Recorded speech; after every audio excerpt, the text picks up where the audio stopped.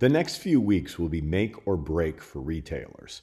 With more shopping occurring online, particularly through mobile devices, brick and mortar retailers are looking for ways to get people to leap from their couches and into their stores.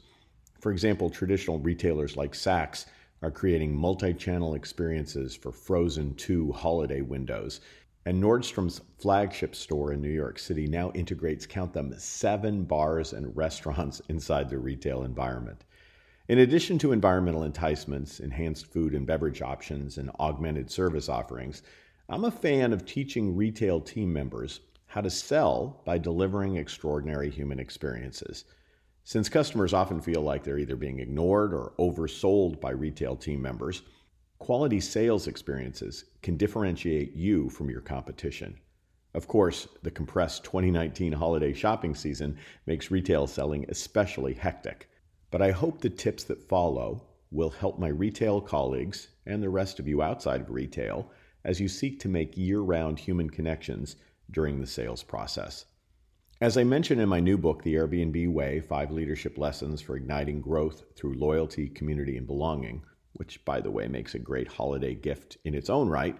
You can find more about the book at airbnbway.com. That's airbnbway.com. But in the book, I say the essence of any experience begins with the welcome and continues through a call to sequel, irrespective of whether an actual purchase is made. Here are some things to consider as you build a lasting customer relationship based on positive sales experiences. 1. Welcome, or at minimum, acknowledge each customer when they come into your store.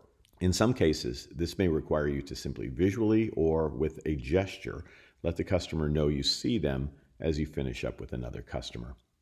2. Introduce yourself by name. If the customer doesn't reciprocate with their name, ask them for it and kindly use their name throughout your time with them. 3.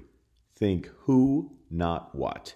You should be learning about your customer's needs, and in the context of holiday purchases, look for ways to help the customer select the right gift for their who.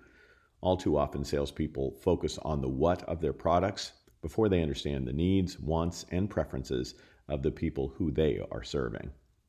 4. Keep serving the customer in front of you until they stop buying. All too often we make a sale and stop instead of continuing to look for ways to be of service and potentially find other product solutions for other individuals on their list. 5. Work as a team. Every person on your team is a potential resource to the customer in front of you. Bringing colleagues into a sales relationship can add helpful perspectives or insights that provide value as you build a purposeful sales relationship. And 6, take care of yourself. Relationships require the health and well-being of all stakeholders. During the holiday season, sales professionals are often working long hours under high volume and high stress. Breaks, rest, and healthy behavior are even more important during this peak season of the year. Undeniably, as you seek to win this sales season, technology and online sales are increasingly important. That said, I'm convinced relationships and people still matter. I'd love to talk to you about enhancing the human experience delivered by your sales team. Simply contact me at josephmichelli.com/contact.